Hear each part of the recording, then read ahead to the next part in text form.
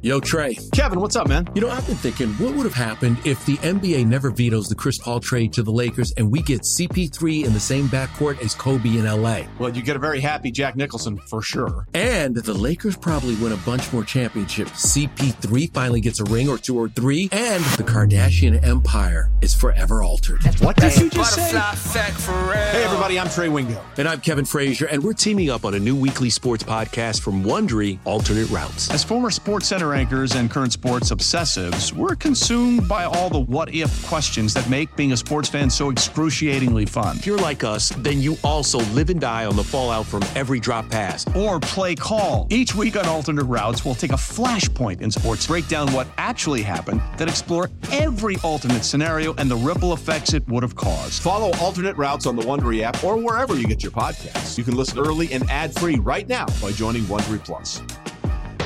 Doesn't it feel like Cincinnati is starting to kind of – I mean, they went through a little lull here midseason. They started off hot, went through a little lull.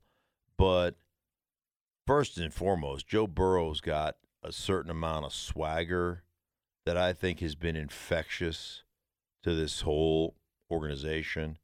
They're running the ball. They're playing physical. I had them a week after they thunder punched Baltimore. Now that was a close game up until the third quarter, but they're unrelenting in the pressure that they put on the opponent. Both sides of the ball, Yeah. Mike. They really are. I mean,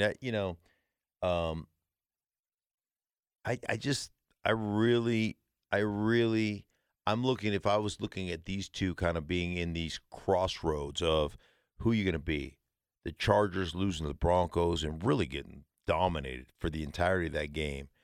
And then on the flip side, Cincinnati just absolutely dominating Pittsburgh. That's a game that I just look at like Cincinnati's ready to take a run at the division crown.